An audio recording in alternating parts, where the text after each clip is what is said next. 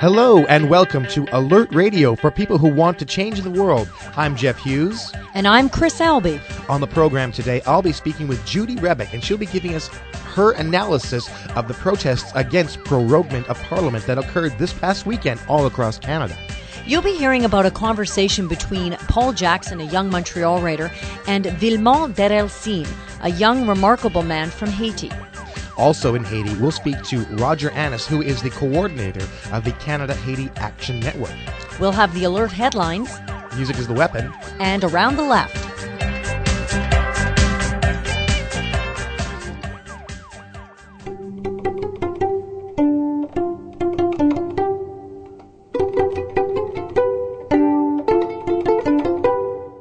And now the alert headlines for the week of January 28th, 2010. Demonstrations and rallies were held in some 60 cities and towns across Canada on January 23rd to oppose the Conservative government's shutting down of Parliament for 2 months. This was the second time in 1 year that the Conservatives used prorogation to extricate themselves from political difficulties. The rallies were organized after an Alberta University student created a group on the social networking website Facebook called Canadians Against Proroguing Parliament, which quickly became a rally point for Canadians who were against Harper's decision to suspend Parliament until March, rather than having it reconvene on January 25th, as had been scheduled. The group's membership quickly swelled. It currently has more than 212,000 members. Canada's Conservative government recently announced that after decades of support, Canada was ceasing to aid the UN Relief and Works Agency. Founded in 1949, the agency is the primary organ to provide aid to Palestinian refugees scattered around the world. Canada has traditionally provided 4% of the agency's overall budget. Critics have said the decision represents a cruel break from Canada's traditionally supportive and humane position on Palestinian refugees. Canadian civil society organizations are demanding full transparency from the Harper government as a second round of Canada-European Union free trade talks wraps up in Brussels, Belgium. The organizations, which include the Council of Canadians, Canadian Auto Workers Union, Sierra Club Canada, Canadian Union of Postal Workers, Canadian Union of Public Employees, and National Union of Public and General Employees, say the Canada-EU Comprehensive Economic and Trade Agreement jeopardizes public services, sustainability, social policy, and local democracy. National chairperson of the Council of Canadians, Maud Barlow, says people around the world are demanding tougher climate and health protections, not an expansion of discredited laissez-faire capitalism. Hamas's most senior representative in the West Bank, Aziz Dawak, has said Hamas has accepted Israel's right to exist. His latest remarks were made during a meeting he held in Hebron with British millionaire David Martin Abrams, who maintains close ties with senior Israeli and British government officials. Dawak also expressed Hamas's desire to engage in dialogue with the international community, first and foremost the European Union. He confirmed that Hamas was receiving financial aid from Iran, but said that this was the direct result of the boycott and sanctions against the movement. Haitian authorities say more than 150,000 bodies have been buried in Haiti since the devastating January 12th earthquake. Haiti's communications minister, Marie-Laurence Jocelyn Lassuguet, suggested the death toll could rise to 300,000. As many as 800,000 Haitians are now homeless in the capital of Port-au-Prince. To deal with the housing crisis, Haitian officials have announced plans to house 400,000 survivors in tent cities outside the capital. But the International Organization for Migration said it could take weeks to search out sites suitable for the tent cities. In Washington, a landmark Supreme Court ruling will allow corporations to spend unlimited amounts of money to elect and defeat candidates. In a 5-4 decision, the court overturned century-old restrictions on corporations, unions, and other interest groups from using their funds to advocate for a specific candidate. 6 cable television channels, including Radio Caracas Television, which is openly critical of President Hugo Chavez, have been taken off the air in Venezuela for not transmitting a speech by the president on Saturday. The channels were dropped by cable services yesterday after the state-run telecommunications agency accused them of violating Venezuelan law. The affected channels were among a total of 24 cable channels redefined by the government last week as national broadcasters. This means that by law they must transmit presidential addresses and government campaign materials. RCTV claims there was no prior notification of the move. In Bolivia, Evo Morales has been sworn in for a second term as president after winning a sweeping re-election victory in December. In his inauguration speech, Morales promised to launch state-run paper, cement, dairy, and drug companies and develop Bolivia's iron and lithium industries. Morales also vowed to strengthen Bolivia's ties to other leftist governments in Latin America and to Iran. And those are the alert headlines for the week of January 28, 2010.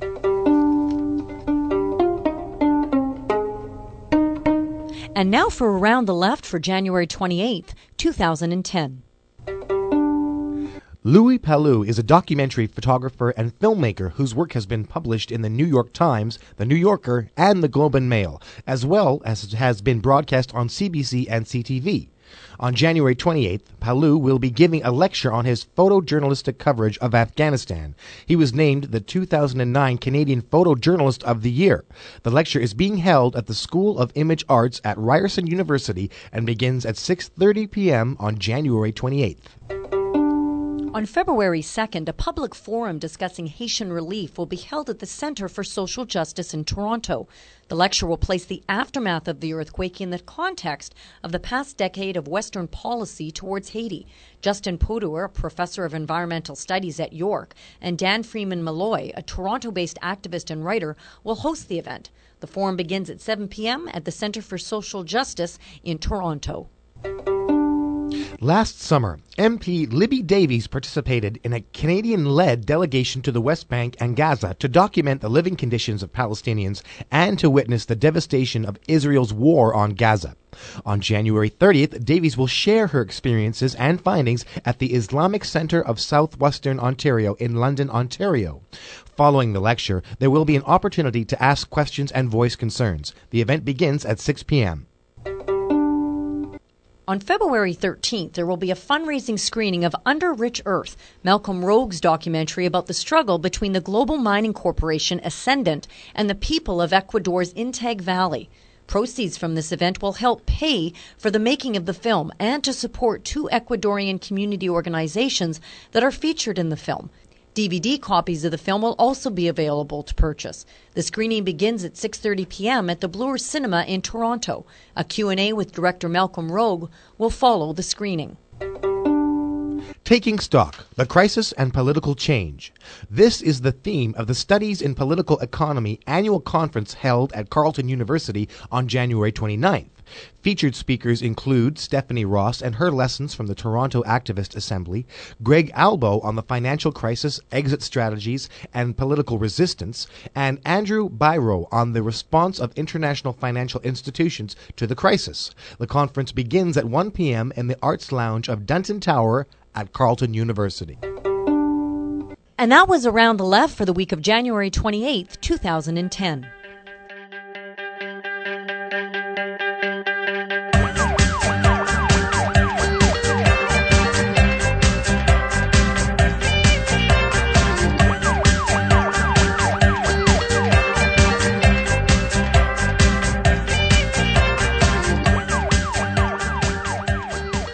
Welcome, Judy, to Alert Radio.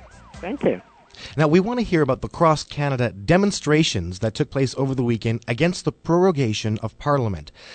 Tell us something about where the demos were held and what the turnout was like, and who attended, of course. Sure. Well, they were held in 65 different cities and towns across the country, and even in, London, England, and New York. And there was even one woman in Oman who went out in the desert with a flag. It was quite funny.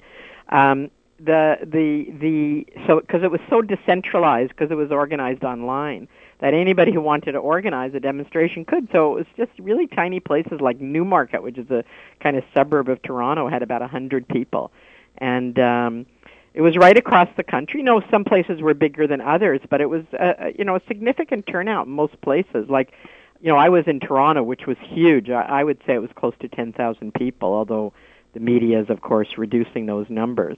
And in Ottawa, it was about 3,500 people. And then I think, in other places it was 1,500, I think there was a pretty good turnout in Calgary, in Edmonton. So right in Winnipeg, I heard there was 500. So right across the country, there was significant numbers. I think what was most significant was how many places organized demonstrations and who was there. Okay, and so tell us more about that. Who was there? Well, I mean, first of all, who organized it was mostly young people in their 20s. In Toronto, that was entirely who it was, and I think across the country, that's mostly who it was. And in Toronto, I know everybody. I've been an activist so long in all the movement sort of thing, and I only knew about 5% of the crowd, I would say, maybe 10%. Normally, like let's say in an Iraq demo or something like that, I'll know about half people. And in this one, I really knew very few people. A lot of people that I work with who never come to demonstrations came. Quite a few people were there who had never come to another demonstration. I don't know if that was true across the rest of the country, but I know it was true here. And I think the amazing thing about it was that a lot of the people who organized it, some of them were activists, like student activists in particular, but others weren't. And it was just this incredible coming together on Facebook, which I don't think's ever happened. Like I write in my book, Transforming Power, I write about network politics and the way in which they've used this kind of horizontal organizing in Europe, mostly through cell phone texting, which, of course, cell phones are way cheaper in Europe, sort of flash mobs kind of thing. But I don't know of anybody who's ever used Facebook in quite this way, so that people, the Facebook site, as everybody knows by now, grew exponentially, really fast. And within a week, some of the people who were chatting with each other on the Facebook said, well, why don't we have a march? And then they started organizing for a demonstration. So you had what for Canada, I think were quite significant-sized marches in an extraordinary number of cities organized in 2 weeks. Like, I've never seen anything like that happen. And there was not a single organization behind it, like not the political parties, not the unions. In fact, all of them came quite late to support it. The unions, some union, I mean, there were union activists there, but the unions officially didn't do anything that I could see. Labor Council sent out an email, but there was no real mobilization effort by the unions or the political parties, and yet we had all these numbers out. So, I can only speak about Toronto, but in terms of what it felt like, but I'm an old rabble-rouser, right? Like, I do a whole thing with a crowd of call and response and chants and get people to feel their own power, which is what I think a rally is about. And I hadn't had that kind of response from a crowd since the old pro-choice days. Well, Judy Rebick, what do you suppose it was about the prorogation of Parliament that spurred this action in this youthful generation, this crowd? I think it was kind of the straw that broke the camel's back, I think that people had been, getting more and more worried about Harper around the way he treated Colvin. I think that was a major factor, who was the whistleblower on Afghanistan. Well, not even a whistleblower. I mean, he just testified to Parliament about Afghanistan. I think people were concerned about some of the cuts, like to Kairos. There had been a lot of negative publicity about that because they're supportive of Israel. He cuts, calls a church coalition anti-Semitic.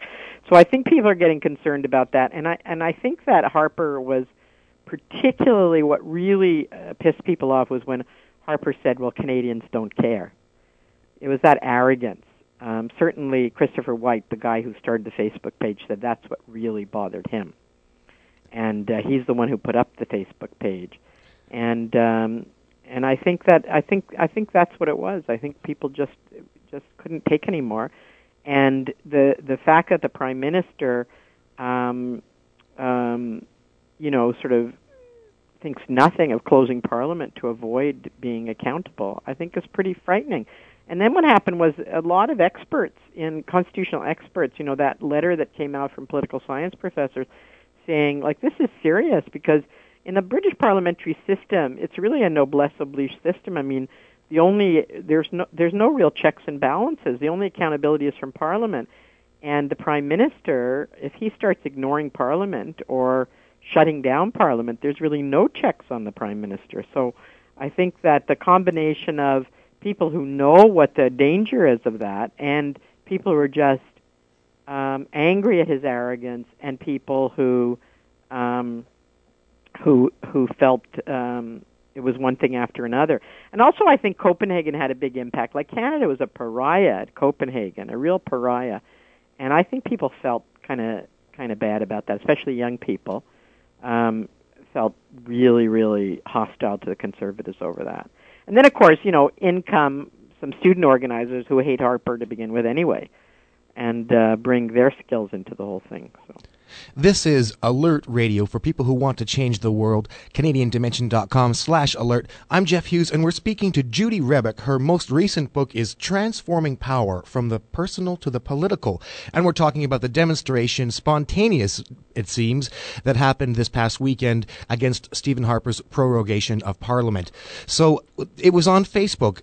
What are they saying now? Is this a one-time thing? Is there going to be... No, not at all. They've got 2 new websites up. They've got a second round of CAP on Facebook, and then they've got another website which is called I'll have to get that for you, but it's a kind of forum to discuss what next, and they're discussing stuff as to and then here in Toronto, I don't know if they're doing this in other places, they're having a debrief on Friday night. And the thing that's so great about it is, they announced that to the whole rally. We're having a debrief Saturday night, Friday night. Whoever wants to come, and they tell them where it's going to be, or they tell them to look on the website noprorogue.ca and find out where it's going to be. And this kind of openness, which I think, it's called noprorogue.whyweprotest.net. It's kind of a Judy, big name. Does this mean you're Facebooking as we speak? Yeah, I'm looking at this isn't Facebook. This isn't a Facebook.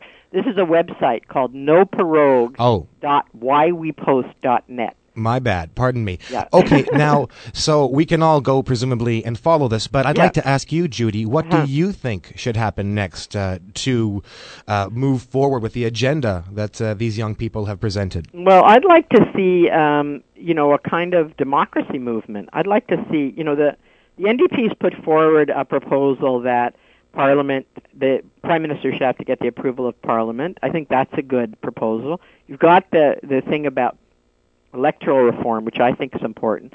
But I think probably the direction it'll go in is to pressure the opposition parties. I would make a proposal that we pressure the opposition parties to have some kind of electoral alliance so that they don't run against each other in certain ridings. I don't think a coalition is very possible given Ignatieff's politics. But of course, one of the things that I think makes people the most angry, from what I can see, is the partisanship. So I think that if this movement develops and keeps going, that it's going to put a lot of pressure on the political parties to stop being so partisan and to think about more how they can work together on a certain number of things. And that was the possibility with the coalition. Of course, then you had a bit of a principled basis for it with Stephen Dion, because he had, at least he was good on the environment. I think Ignatieff's politics are terrible. But the worry I have, none of these people seem to be wanting to support Ignatieff. That's for sure. None of them. In fact, Christopher White himself, he says he doesn't want to. He said in an interview in the Georgia Strait, he said, "I don't want to substitute, a grumpy dictator for a smiling one." That's how he sees Ignatieff. We'll leave it on that note. Yeah. Thank you very much for joining us on Alert Radio today, Judy Rebick.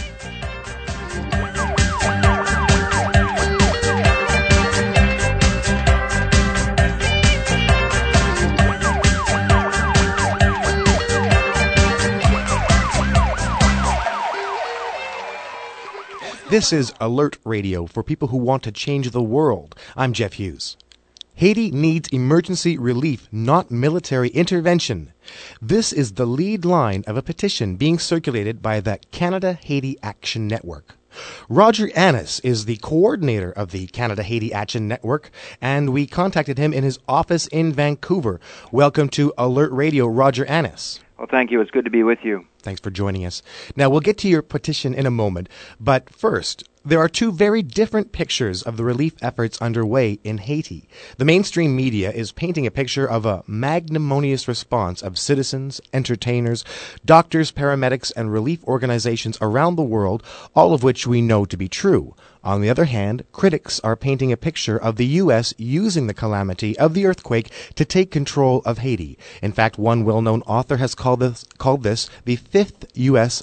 invasion of Haiti since 1915. Your comments, Roger Annis. Well, I think indeed that's what it's looking like, and we're gravely concerned about the turn of events in Haiti.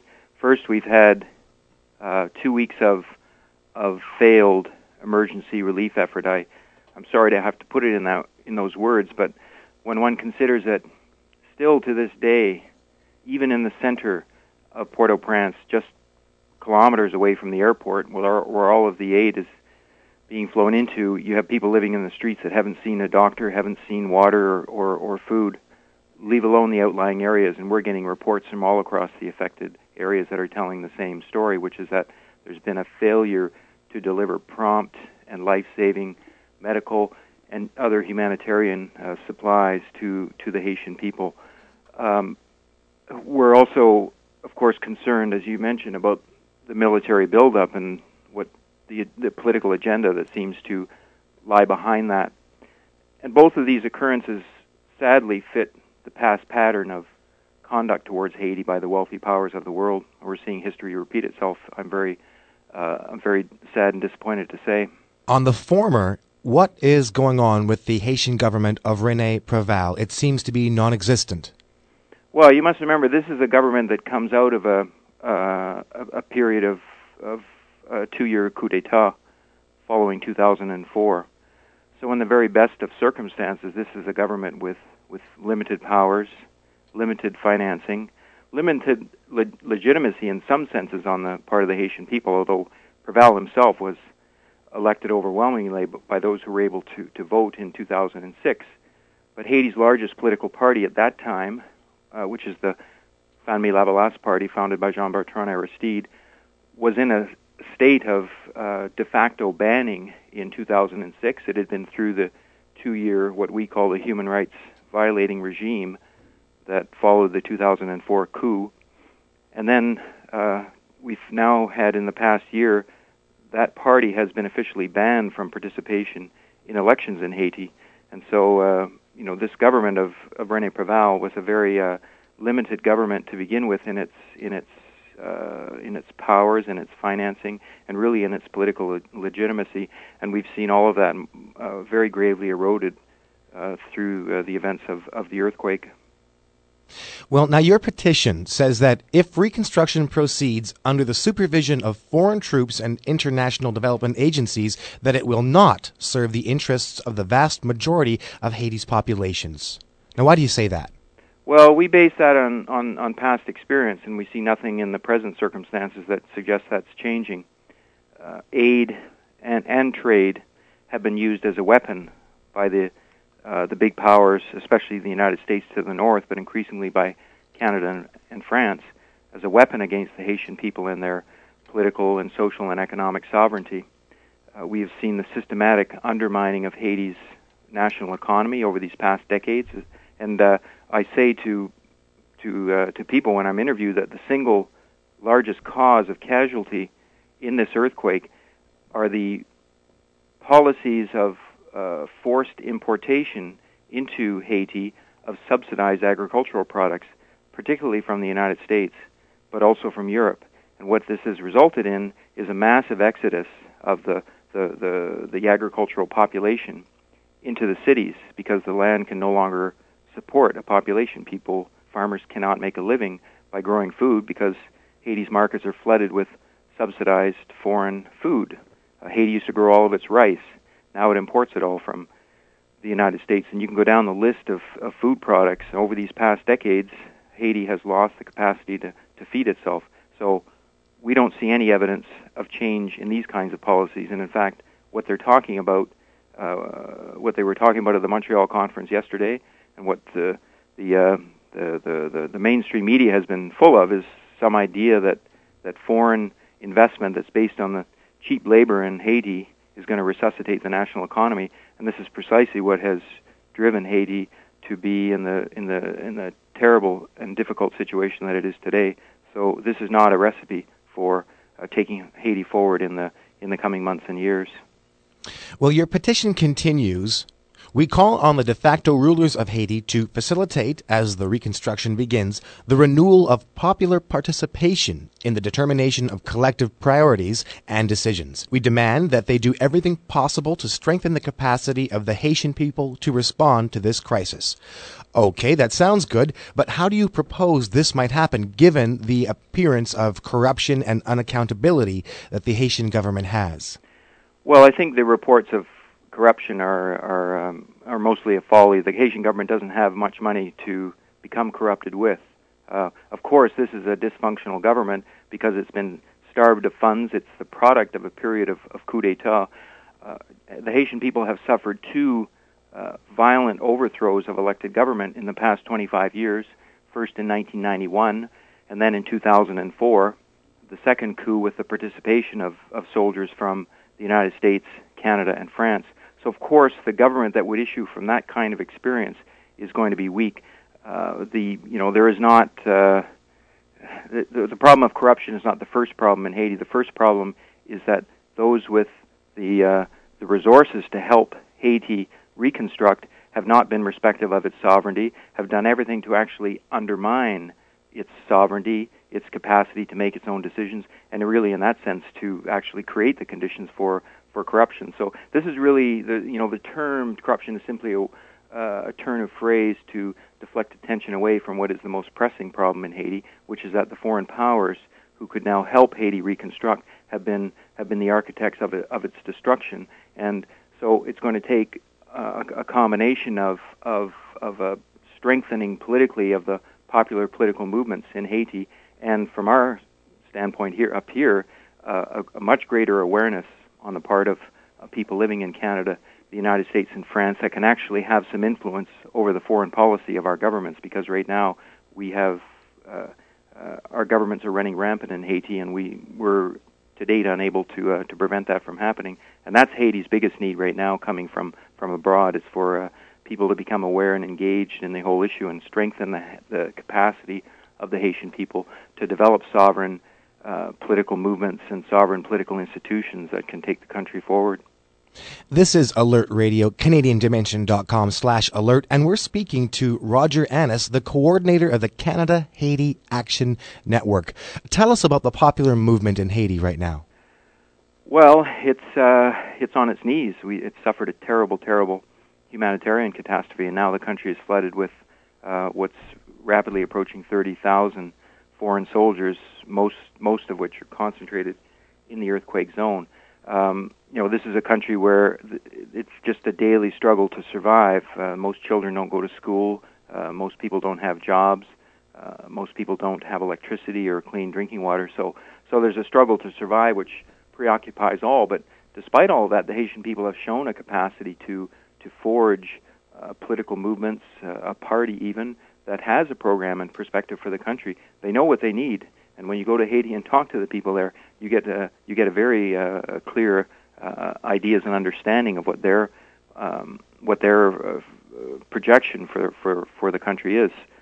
So these movements will revive coming out of the out of the earthquake experience. Of course, now it's all consuming to survive, to save lives and so forth. But whether it's trade unions or women's organizations or peasants' organization in the countryside, these have been struggling for rights in these recent years, and they will continue to do so. But now, sadly, under much more difficult circumstances, and that's where the solidarity and the financial aid and assistance that can come from abroad to supporting the popular movements in Haiti becomes all the more important. Your petition also calls for the return of exiled President Jean-Bertrand Aristide. Why is his return deemed to be so important? Well, first of all, it's an affront to Haiti's sovereignty that he should be living in exile. He was the elected president of the Haitian people, and as long as he is forced to live in exile as he is today, then it's an ongoing sore on the Haiti's political body, and especially it's an ongoing sign of the intervention of the foreign powers who caused this in the first place. So there's an issue of symbol and of political moral involved here, that an elected leader of a country should not be forced into exile by foreign powers and then forced to remain there. Secondly, his return to Haiti could be a very important addition to a process of national reconciliation, of Haitians coming together in this catastrophic hour to forge new political alliances and new political and social and economic perspectives for going forward. He has an enormous contribution to make in that regard, and we're seeing already that voices that heretofore were perhaps not so strong on this point, saying that yes, this is part of the political solution for the Haitian people. Let's remember, he was elected by the overwhelming people who took part in the national election of the year 2000, and was driven out of the country not by the will of the Haitian people. On the contrary, he's adored amongst Haiti's poor majority, but he became an enemy of the United States and Canada and France because he wanted to take the country on the path of social justice and progress. Listeners can tune into last week's episode where we spoke to author Eve Engler on the same topic. Now, we'd like to ask you about the Friends of Haiti who met in Montreal a few days ago and their 10-year plan that maps out one reconstruction model for Haiti. So like your petition, they also pledged to respect Haitian sovereignty. Now, here's an interesting twist. The International Monetary Fund is involved, announcing a $100 million interest-free loan. Your comment on this plan? Well, first of all, what was decided in Montreal was not very much. It was mostly intentions and goodwill. Sorry, not goodwill. Mostly intentions and stated political will. So we will see what actual aid and reconstruction will be given to Haiti. We will see to what extent Haiti's national sovereignty will be respected through this process. We have every reason to think that these words are just window dressing, and that in fact the record on this has been poor, and would suggest that we're going to see something different take place. So there's a great need for vigilance in all of the countries that were sitting around that table to ensure that these vague but nice-sounding words and promises go forward. There was last April an international conference in Washington, similar to this one, not in the same emergency circumstances, but was a discussion to share and discuss and adopt ideas for coming investment in Haiti and the social and economic plan for the country. It was similar to what was being talked about at this conference here. That is, sweatshop labor to play an important role in Haiti. That Haiti's markets and its natural resources should be opened up to even easier penetration by foreign capital. This has been a failed model for Haiti. But even those promises weren't kept at the 2009 conference. There was something close to $1 million promised in aid and assistance. $1 billion in aid and assistance promised to the Haitian government.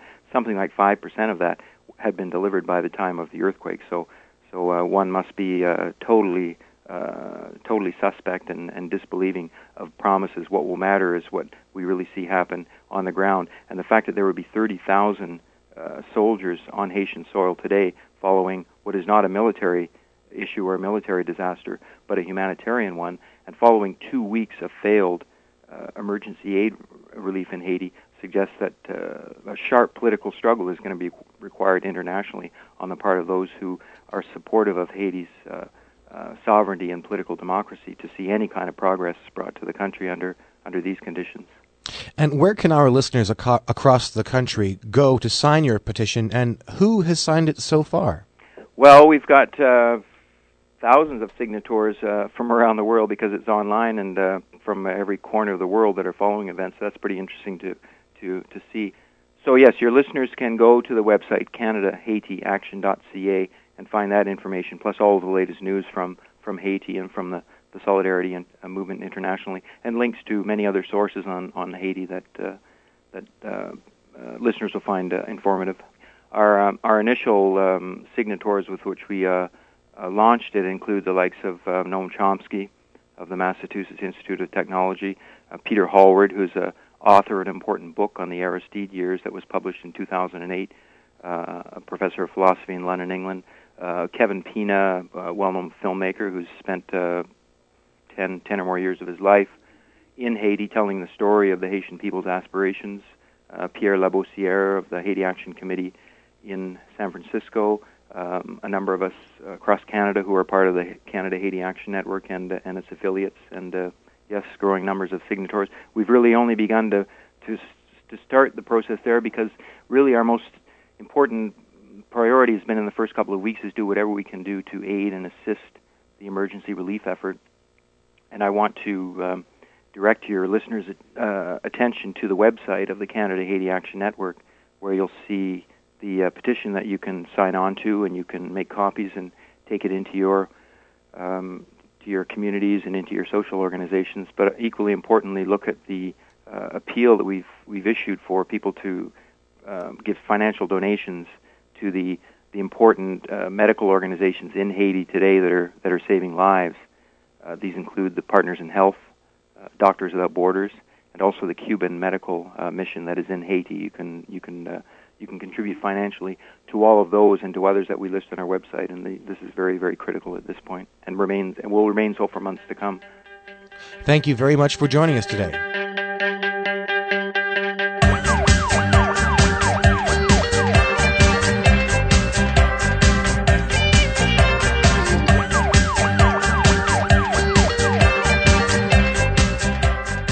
Hi, and welcome to Alert Radio.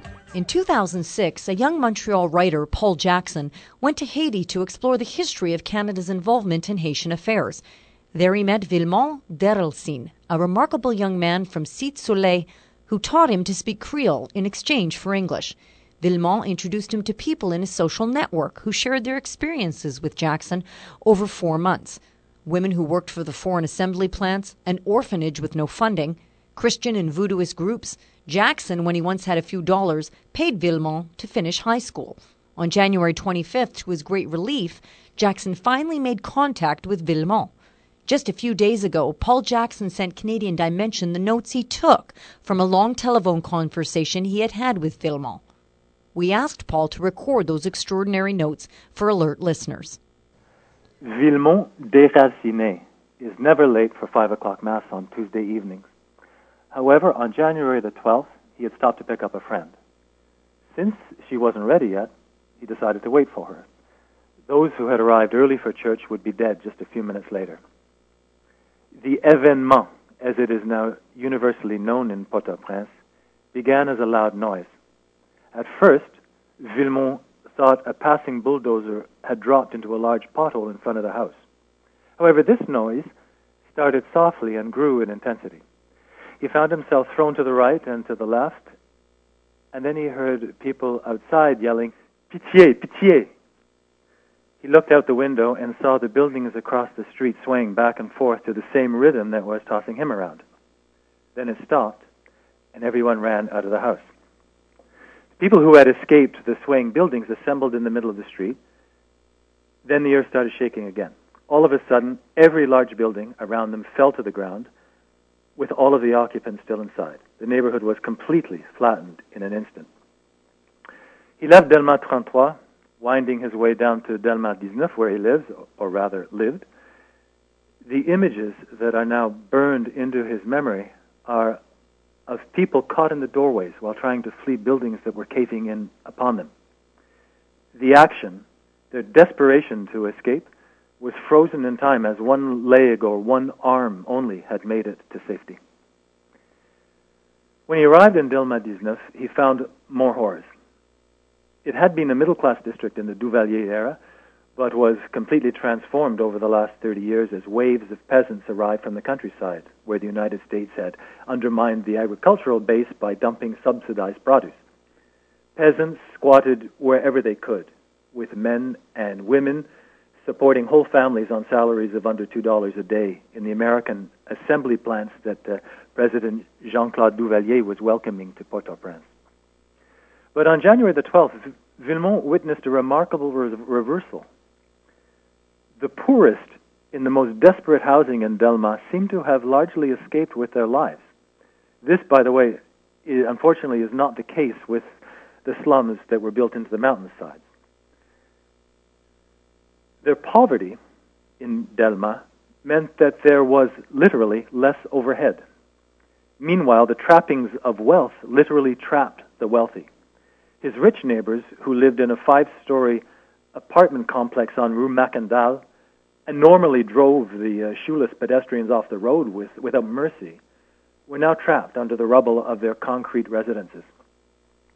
Villemont heard screams coming from the complex. The 5th story was now at the ground level, atop a pile of debris. Those who had lived on the top floor were alive and screaming for help, having fallen to the ground along with the top floor. Villemont says that he can't calculate how many of them he and the other poor people from the neighborhood freed from the rubble with their hands that night. He says that all of the poor know that the rich sustain themselves in Haiti through fraud, corruption, and exploitation. The poor, who know very well who profits from their suffering, save their lives. Each zone or neighborhood in the city has organized itself into a combite. This phenomenon, the combite, has been a part of Haitian culture since slavery and is a cooperative grouping that peasants brought with them to Port-au-Prince.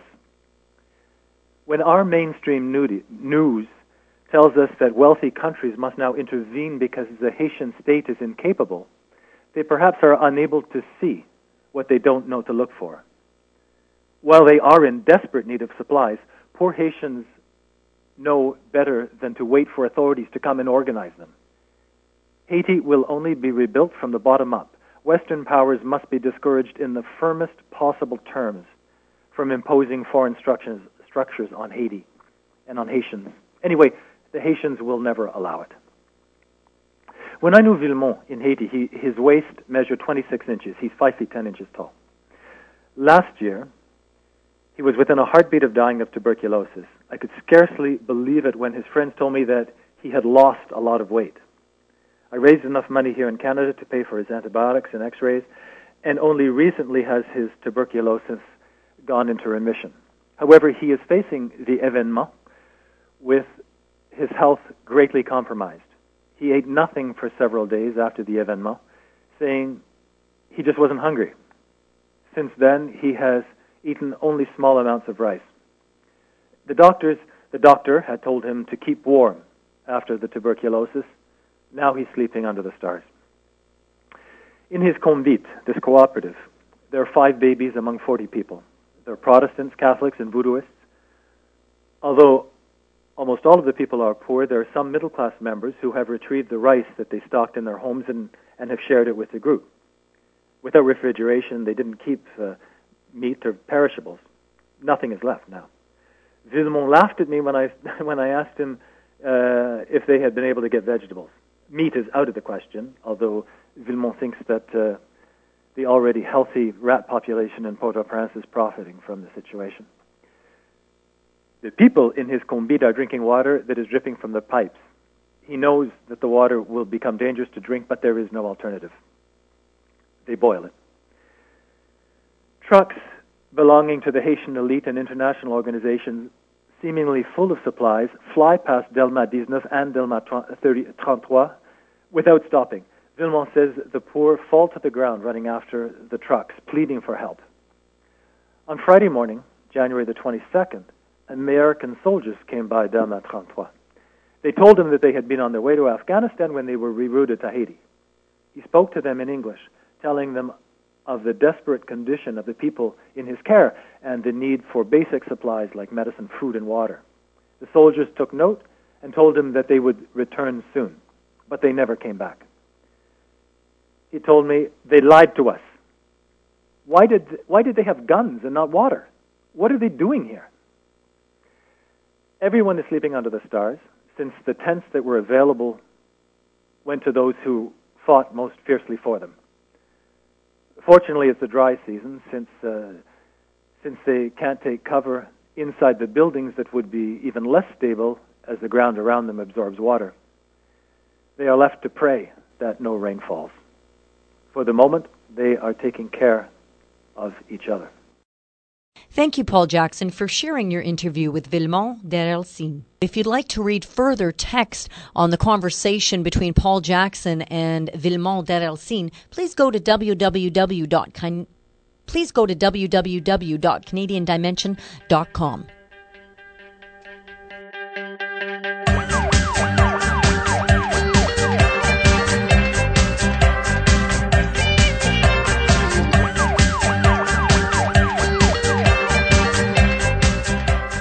I'm Mitch Podolak. This is Music is the Weapon, and we're going to start today's show with a very neat working class song about a working class guy and a situation he found, and really this is a great song of hope. Here is June Tabor with The King of Rome. In the West End of Derby lives a working man. He says I can't fly, but me pigeons can, and when I set them free, it's just like a part of me gets lifted up on shining wings. Charlie Hudson's pigeon loft was down the yard of a rented house in Brook Street where life was hard, but Charlie had a dream. And in 1913, Charlie bred a pigeon that made his dreams come true. There was gonna be a champions race from Italy. We got out the maps, all that land and sea. Charlie, you'll lose that bird, but Charlie never heard. He put it in a basket and sent it off to Rome. On the day of the big race, a storm blew in. 1,000 birds were swept away and never seen again. Charlie, we told you so. Surely by now you know. When you're living in the West End, there ain't many dreams come true. Yeah, I know, but I had to try. A man can crawl around or he can learn to fly. And if you live round here, the ground seems awful near. Sometimes I need a lift from victory. I was off with my mates for a pint or two when I saw a wing flash up in the blue. Charlie, it's the King of Rome, come back to his West End home. Come outside quick, he's perched up on your roof. Come on down, your majesty. I knew you'd make it back to me. Come on down, my lonely one. You made my dream come true. In the West End of Derby lives a working man. He says I can't fly, but me pigeons can. And when I set them free, it's just like part of me gets lifted up on shining wings.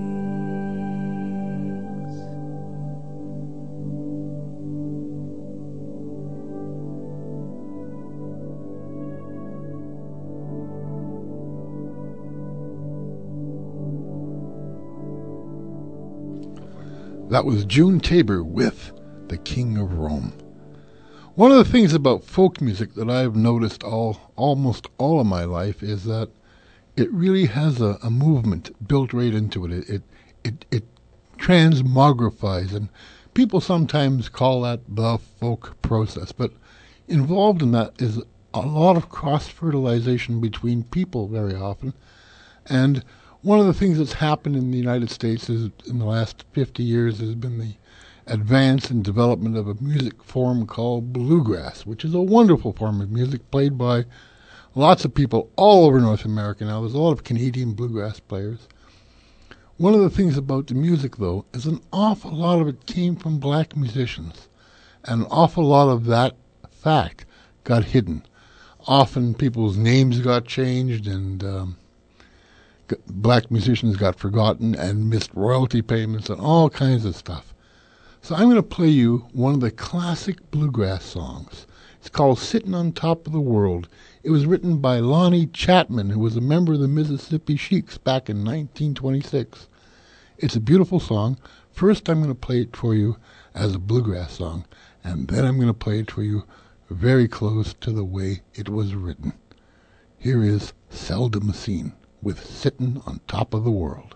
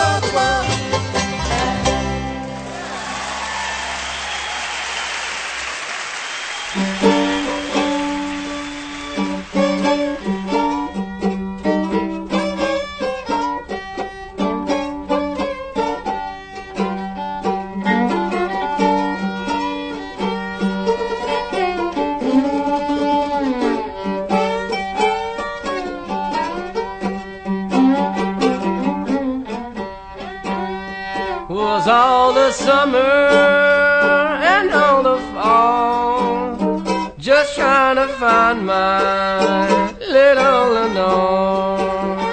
But now she's gone and I don't worry, Lord, I'm sitting on top of the world. Was it the spring, one summer day, just when she left me, she's gonna stay. but now she's gone, and I don't worry. Oh, I'm sitting on top of the world. And you come running, holding up your hands. Can't get me a woman quick as you can get a man. And now you're gone, and I don't worry. Lord, I'm sitting on top of the world.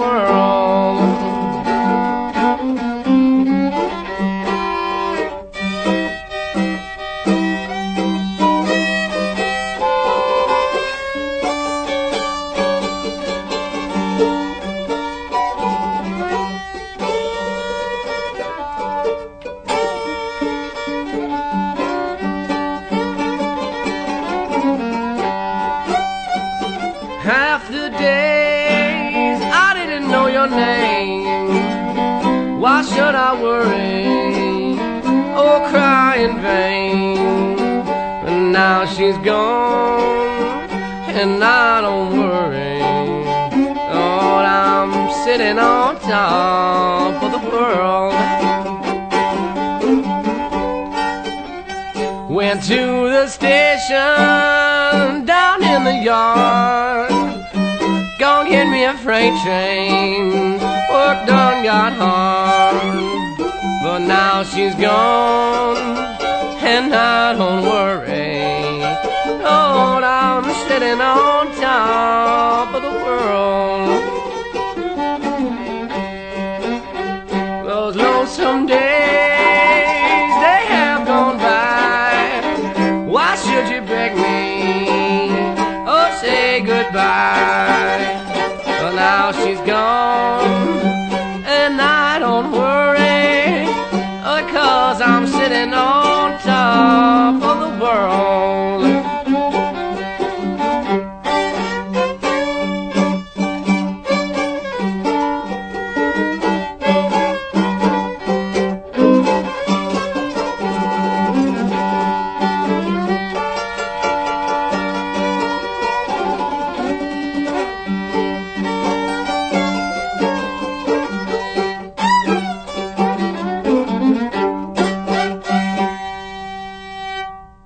That was Jack White from White Stripes singing Sittin' on Top of the World, Lonnie Chapman's classic song produced by T-Bone Burnett. And before that, the great Maryland bluegrass band Seldom Seen singing the same song. This is Mitch Podolak. I'll see you next week.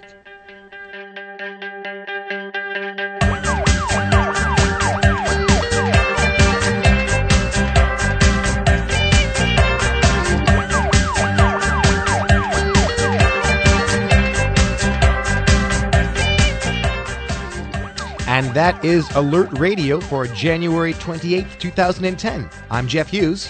And I'm Chris Selby. Our thanks as usual to executive producer and publisher of Canadian Dimension magazine, Cy Gonick. And Tommy Allen, senior technical producer. Our intern technician, Selena Serbinuk. Our alert headline writer, Chris Webb. Around the Left in 7 Days comes to us from Ben Wood. And of course, Mitch Podolak with Music is the Weapon. Alert Radio is a production of Canadian Dimension magazine. And you can hear it in 12 cities across the country in community and campus radio stations. You can also log on to rabble.ca or canadiandimension.com.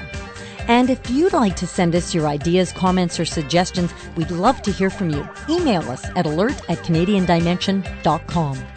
We'd like to remind Alert listeners that the current issue of Canadian Dimension magazines is now on newsstands. For a glimpse of the articles and content, check out canadiandimension.com.